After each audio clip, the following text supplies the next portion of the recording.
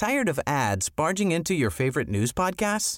Good news. Ad-free listening is available on Amazon Music for all the music plus top podcasts included with your Prime membership. Stay up to date on everything newsworthy by downloading the Amazon Music app for free or go to amazon.com/news ad free.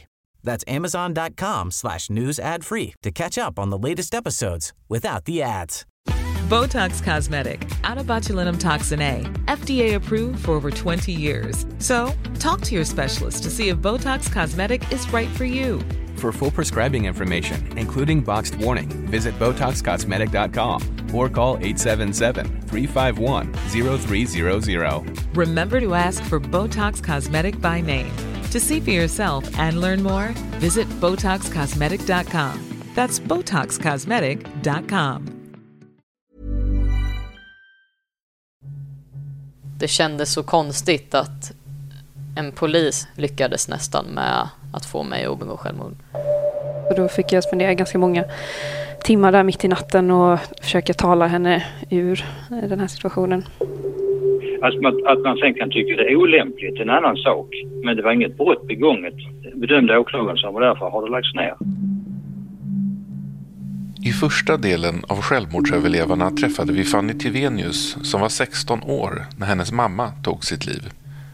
Händelsen satte djupa spår i Fanny och hon var ytterst nära att själv ta sitt liv. Fanny idrottar mycket. Hon klättrar i berg, är utbildad brandman och mycket går bra.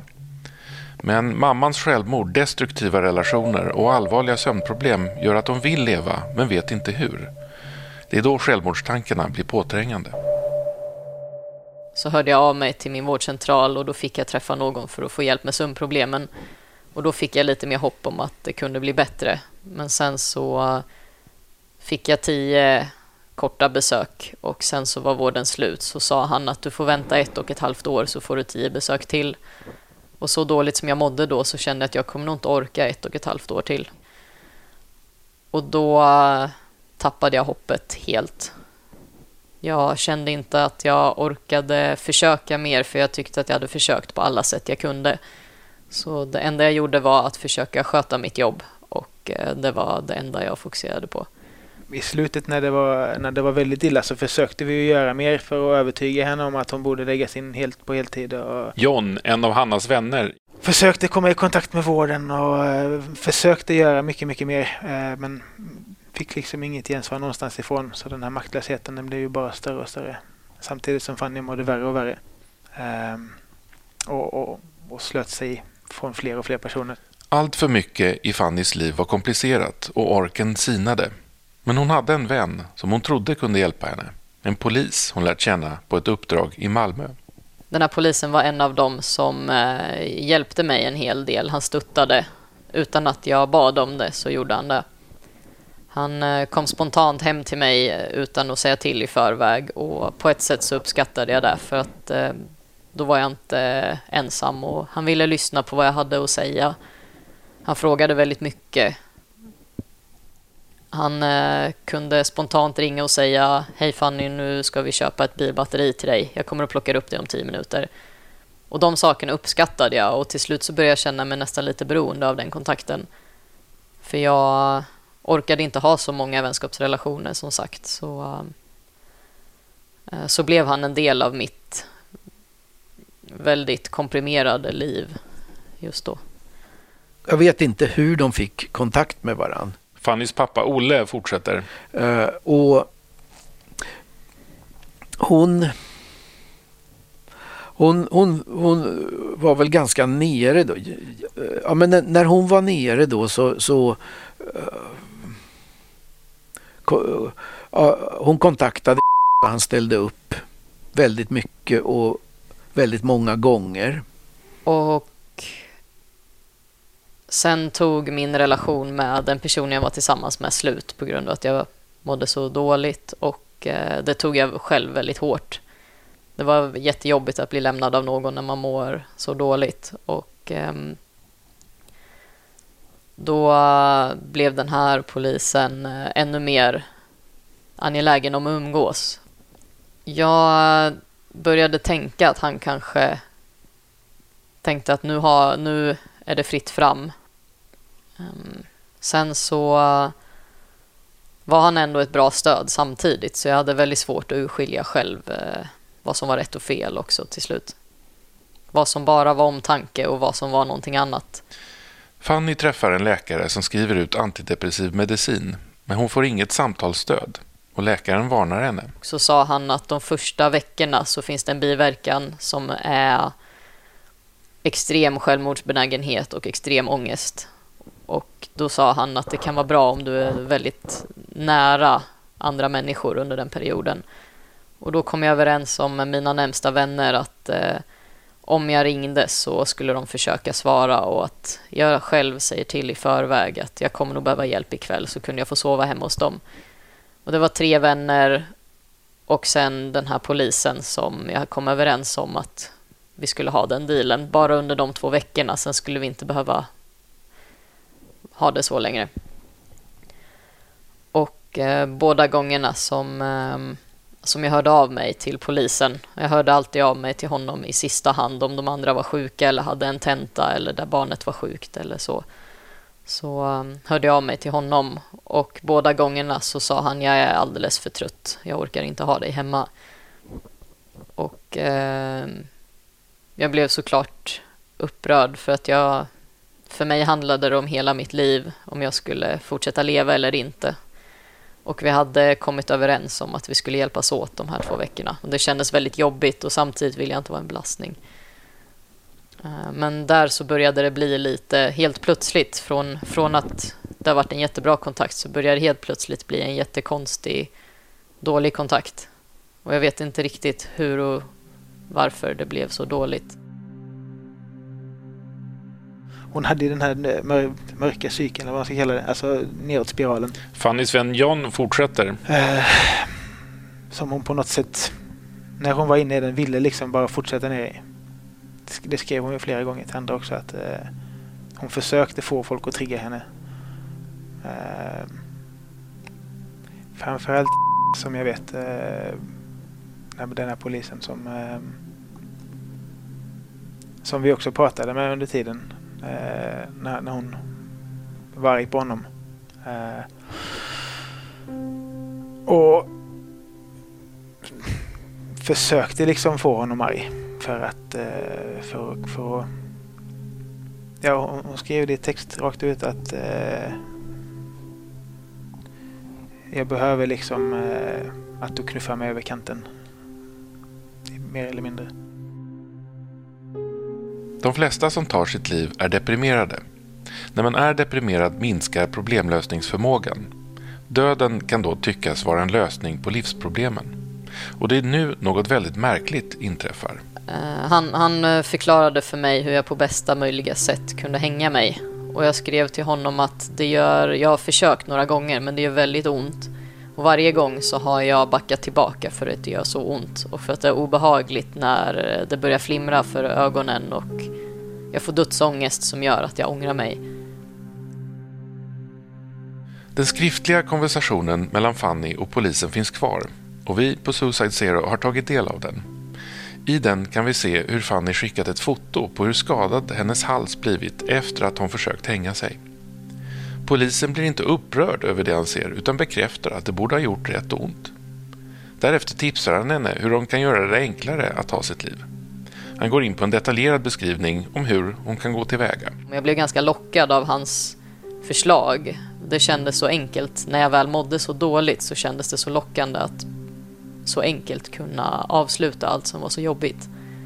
Till slut så sa jag tack för hjälpen. Det här har verkligen varit ett problem för mig att jag inte har lyckats. Men nu känner jag att jag har all information jag behöver.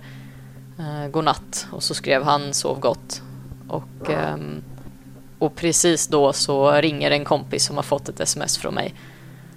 Och så tänker jag att ska jag svara, då kanske hon stör mig i det här. Då kanske jag inte lyckas. Och sen när det hade gått ganska långt i signalen så svarade jag till slut. Då var hon helt i upplösningstillstånd och då ville hon ju verkligen inte leva, så då fick jag spendera ganska många timmar där mitt i natten och försöka tala henne ur den här situationen. Den som ringde mig i det här tillfället heter Hanna, som är en gammal vän till mig. Vi har känt varandra i flera år.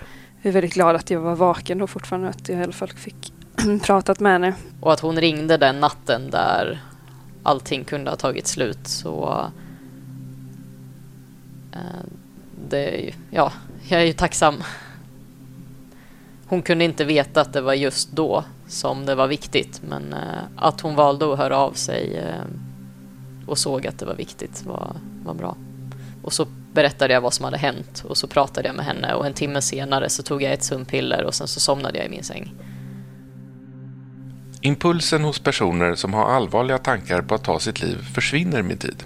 På morgonen när Fanny vaknar så mår hon betydligt bättre, och hon inser det absurda i att en polis hade försökt hjälpa henne att ta sitt liv. Jag kontaktade andra poliser och då skickade jag ett mejl till polisen och skrev att det finns nog utrymme för kompetenshöjning hos en polis hos er. Och så fick jag inget svar från dem, utan jag fick ett svar från den här polisen att han har berättat sin version av det hela, att det inte finns någon som tror på mig, att det inte finns någon som tror på vad jag säger, att alla hos polisen tycker synd om mig för att jag är grovt personlighetsstörd och så vidare och så vidare. Och då kände jag att det räckte inte med att skriva ett mejl om att man kan förbättra kompetensen, utan jag gör en anmälan så som jag blev ombedd av en annan polis. Det är inte olagligt att ta sitt liv. Därför är det inte heller olagligt att hetsa eller instruera någon till att ta sitt liv. I alla fall i Sverige. I andra länder som i Storbritannien, Portugal och i Australien är det olagligt. Fälls personen kan denne få långa fängelsestraff och höga böter. Men Fannys polisanmälan skrivs av. Ärendet läggs ner. Peter Hägerbrand arbetar med internutredningar hos polisen i Malmö. Åklagaren har lagt ner ärendet i ett bra tag sedan nu. Att man sen kan tycka det är olämpligt är en annan sak. Men det var inget brott begånget, bedömde åklagaren som, och därför har det lagts ner. Och rent etiskt då, att en polis skriver... Ja, men det är en annan sak. Det är en helt annan sak. Då kommer vi in på det arbetsrättsliga. Just det. Och då är det Benny Samuelsson som får svara för detta. Internt hos polisen har polismannens agerande inte uppfattats som klandervärt. Benny Samuelsson arbetar med disciplinärenden inom polisen. Jag känner att jag hamnar i moment 22, för jag kommenterar inte brottsutredningarna. Utan du får vända dig till åklagarmyndigheten. Polismannen skrev den 26 november 2017 ett brev där han förklarar bakgrunden till vad som hänt. Han berättar om hur han träffade Fanny, hur deras vänskap utvecklades, hur han så småningom förstår att Fanny mår dåligt, hur han försöker hjälpa henne, men hur svårt det är. Hur han själv mår dåligt av den allt mer problematiska situationen. Hur han till slut kommer till en gräns när han själv inte orkar stötta mer och bryter ihop när han har ett medarbetarsamtal med sin gruppchef. Han berättar att han ber Fanny dra åt helvete på grund av all stress hon utsatt honom för, men inte med ett ord nämner han att han instruerat henne i hur hon på ett effektivt sätt skulle kunna ta sitt liv. Ja, jag tycker, om med handen på hjärtat tycker jag du ska vara väldigt nogsam i det här fallet. För det finns förklaringar. Vi på Suicide Zero har även kontaktat polismannen som inte vill svara på våra frågor. Han jobbar fortfarande kvar utan disciplinära påföljder. Men sedan händer ytterligare en märklig händelse. Efter att vi gjort klart den första delen av Fannys berättelse åker Fanny ut på ett uppdrag i hennes roll som brandman. Hon skickar då ett sms till mig och berättar att polismannen är ute på samma uppdrag som hon. Den polis som för ungefär 1 år sedan instruerat henne i hur hon kunde ta sitt liv är alltså på samma tjänsteärende som Fanny. Får det gå till så här? Vi på Suicide Zero har JO-anmält polisens agerande. Det är i dagsläget oklart om ärendet kommer att följas upp. Det kändes så konstigt att en polis som... Det är ju faktiskt polisen, räddningstjänsten och ambulansen som försöker förhindra människor från att begå självmord. Jag har själv åkt på larm där jag har gjort det. Och både jag och den här polisen har gått i princip samma utbildning i suicidprevention, hur man ska bete sig kring självmordsbenägna människor. Och han gjorde det man absolut inte fick göra. För det har vi såklart också gått igenom på utbildningen. Han gjorde raka motsatsen och han lyckades nästan med att få mig att begå självmord. Det var flera skäl som gjorde att Fanny idag har återhämtat sig. Det medmänskliga stöd hon fått från sina vänner var ovärderligt. De turades om med att ta hand om mig. De försökte höra av sig till vården också, men det fanns ju ingen hjälp, så de försökte vara hjälpen istället. Jag bodde hemma hos dem och om jag inte hade sovit på natten så fick jag sova hos dem på dagen. De skjutsade runt mig på olika möten. Fantastiskt, fan, ni har såna kompisar. Och det där var också faktiskt en väldigt lättnad för mig att se att men det är sant, fan, ni har så där bra kompisar. Olle, Fannys pappa igen. För att då, egentligen, hennes mamma är död, jag är ju den som är närmast och vi har inte sån där jättebra kontakt. Fast det borde ju vara jag, och då var det faktiskt en väldigt lättnad att se att det finns andra också som täcker det behovet. Ja, det är alltid väldigt tungt och framförallt den här frustrationen av att känna att man inte kan bidra med någon professionell hjälp och man känner sig oförmögen, och det är väldigt frustrerande, för man vill ju inget hellre som vän än att stötta och att de ska må bra och att de ska kunna ta sig ur det här. Vi ville ju att hon skulle bli inlagd, för vi förstod ju att hon måste ha professionell hjälp, för det här kommer bara spåra fullständigt och hon kommer ta livet av sig eller något. Men alltså det värsta var den här gången när jag var där och hämtade henne på spåret, så fick hon åka polis till psyket. Och jag åkte hem och la mig igen. Och 2 timmar senare får vi ett mess från Fanny att hon är hemma. Och då har hon fått prata med en jourhavande psykolog där och sagt: jag mår jättefint. Jag vet inte varför jag är här. Och han har låtit henne åka hem. Och då brast det för oss. Alltså då blev vi bara helt knäckta. Som John också nämnde, man blir väldigt frustrerad när man hör att även om när hon var i det skick hon var i och liksom stod på spåret och var redo att ta sitt liv och mådde väldigt, väldigt dåligt och blev mer eller mindre tvingad att läggas in och sen ändå kunna bara hävda att hon mår bra och gå därifrån, då blir man ju lite orolig hur det faktiskt står till i vården. Det var ju våran förhoppning var ju alltid att vi skulle lyckas få henne till psyket. Alltså, inte tvungen nödvändigtvis att bli inlagd, men alltså att hon bara skulle få en kontakt med vården. För hon var livrädd för psykologen, eller för psyket. Och det var många gånger det som hon skrev att jag dör hellre än hamna på psyket. Eller alltså än åka dit och bli inlagd. Även om det är en kort stund. Och det var ju det som var frustrerande för oss. För vi visste att det inte skulle hjälpa att bara prata med oss eller låta tiden gå. Det var ju tvunget att bli någonting av det. Att komma ut och söka hjälp av sådana som har vigt sitt liv åt att kunna hjälpa andra, det ska ju inte vara någon tabu eller något fel i det. Så jag hade önskat att hon också kände det och att hon hade kunnat få den hjälp och behandling hon hade kunnat, eller som hon då hade behövt, och att de inte skulle ta så lättvindigt på det. Jag fick till slut en kontakt från öppenvården. Fick träffa en psykolog som är superbra. Jag går till honom varje vecka och det har verkligen gett resultat. Och jag har varit peppad på att jobba med mig själv hela tiden och på att må bättre. Det är bara att det inte har funnits någon hjälp innan. Och sen jag började få den hjälpen så blev det direkt väldigt mycket bättre. Alexander Karlsson heter den psykolog som var helt avgörande för vändningen. Jag tycker nog både att det är en stor skillnad jämfört med det var när vi började träffas.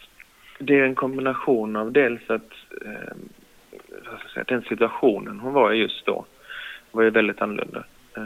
Och det som påverkar hur man mår är dels situationen man är i, vilka resurser man har att hantera den och sen hur man faktiskt hanterar den också, såklart. Och det är flera av de sakerna som har ändrats idag. Dels är hon inte i samma situation, dels tänker jag att hon hanterar måendet annorlunda.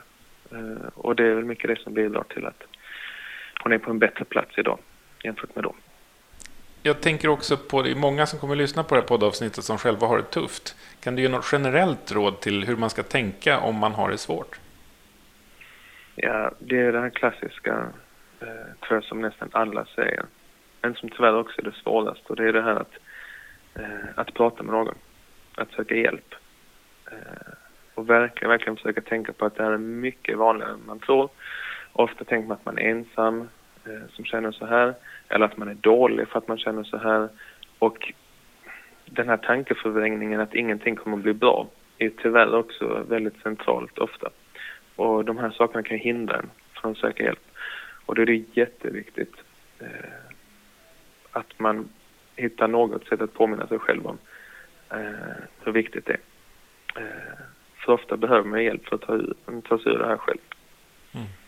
Det går inte helt på egen hand. Så att söka hjälp är det absolut viktigaste. Jag mår bra, skulle jag vilja säga. Jag har återtagit kontakten med mina vänner. Några vänner föll bort och de håller jag på att återta kontakten med nu. Jag jobbar igen och jag har fritidsaktiviteter som jag tycker om. Jag klättrar, jag hoppas på att kunna börja surfa igen. Jag har ingen kontakt med min familj just nu och det får vi se hur det blir med. Men det är väldigt mycket som är bra. Alltså vi längtar ju efter, jag och syskonen och min fru och hennes dotter också, att allting ska bli bra. Vi ska bli en fungerande familj. Men alltså det är så svårt att forcera det där. Att hon ska må bra och att vi ska kunna ha det bra tillsammans. Att hennes väl och ve är även vårat väl och ve. När hon mår dåligt så mår vi också dåligt. Och att för vi är en familj och därför så ska vi också vara en familj. Och i en familj så det ska vara så att man har varann. Och så är det inte riktigt för tillfället. Men så har det varit en gång i världen och då tyckte vi att vi hade det bra. Och därför så vill vi ha tillbaka det. Men hur ser du på att ni som familj träffar en terapeut av någon slag och pratar om det som har hänt? Ja, att vi skulle göra det nu efteråt. Ja, men det tror jag faktiskt, när du säger det nu, det tror jag skulle kunna vara bra om vi fick fatt på en vettig terapeut. Jag ser fram emot väldigt mycket saker och kan med glädje se framåt för att jag har så mycket nya verktyg att hantera livet på och undvika de misstagen som jag har begått innan. Och jag kan välja att umgås med bra människor.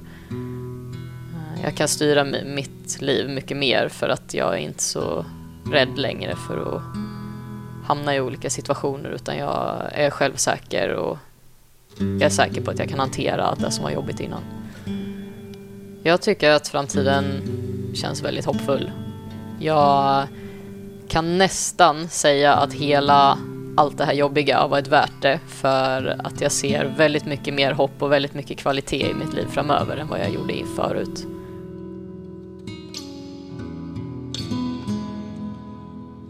Varje år tar ungefär 1500 personer sina liv i Sverige. Uppskattningsvis 10 gånger så många försöker ta sitt liv. Runt omkring oss finns ett stort antal människor som har det tufft, som behöver stöttning. När det händer en större livsomställning, som att någon förlorat arbetet, skiljer sig, får en sjukdomsdiagnos eller liknande, då kan det vara starten på psykisk ohälsa. Därför är det så viktigt att vi blir artigt påträngande och hör av oss till dem vi vet har det tufft. Fundera någon minut på om du känner någon som behöver ditt medmänskliga stöd just nu. Knacka på dörren till en granne som skilt sig, ta en kollega åt sidan och ställ öppna frågor om hur personen har det. Föreslå en promenad och lyssna. Ta gärna del av vår utbildning Våga fråga, som du hittar information om på suicidezero.se. Har du själv varit nära att ta ditt liv och mår du bra idag? I så fall får du gärna mejla till mig på alfred@suicidezero.se. Du får också gärna berätta vad du tycker om vår podd. Dessutom får du såklart gärna bli månadsgivare. Gå in på vår webbsida suicidezero.se och läs mer. Tack för att du lyssnat. Och tack till Nordstjärnan som har sponsrat det här avsnittet.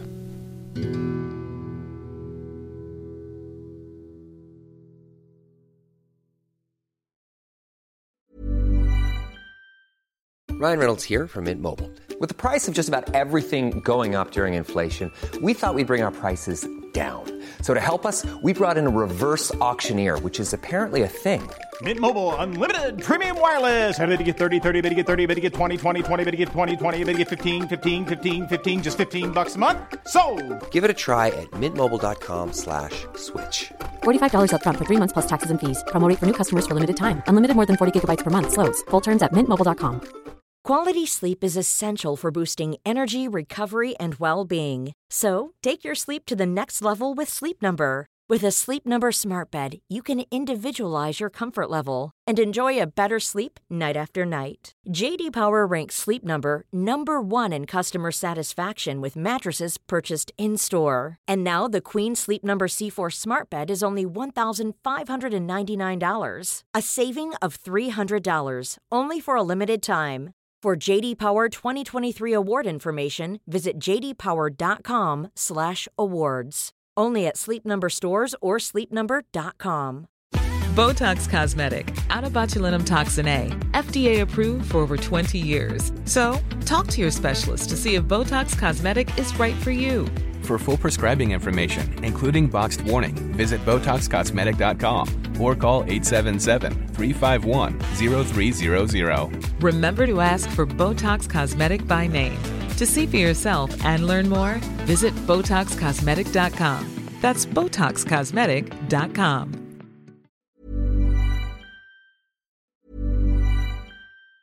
Tired of ads barging into your favorite news podcasts? Good news. Ad-free listening is available on Amazon Music for all the music plus top podcasts included with your Prime membership.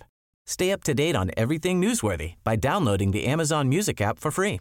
Or go to amazon.com/news ad free. That's amazon.com/news ad free to catch up on the latest episodes without the ads. Botox Cosmetic, out of botulinum toxin A, FDA approved for over 20 years. So, talk to your specialist to see if Botox Cosmetic is right for you. For full prescribing information, including boxed warning, visit BotoxCosmetic.com or call 877-351-0300. Remember to ask for Botox Cosmetic by name. To see for yourself and learn more, visit BotoxCosmetic.com. That's BotoxCosmetic.com.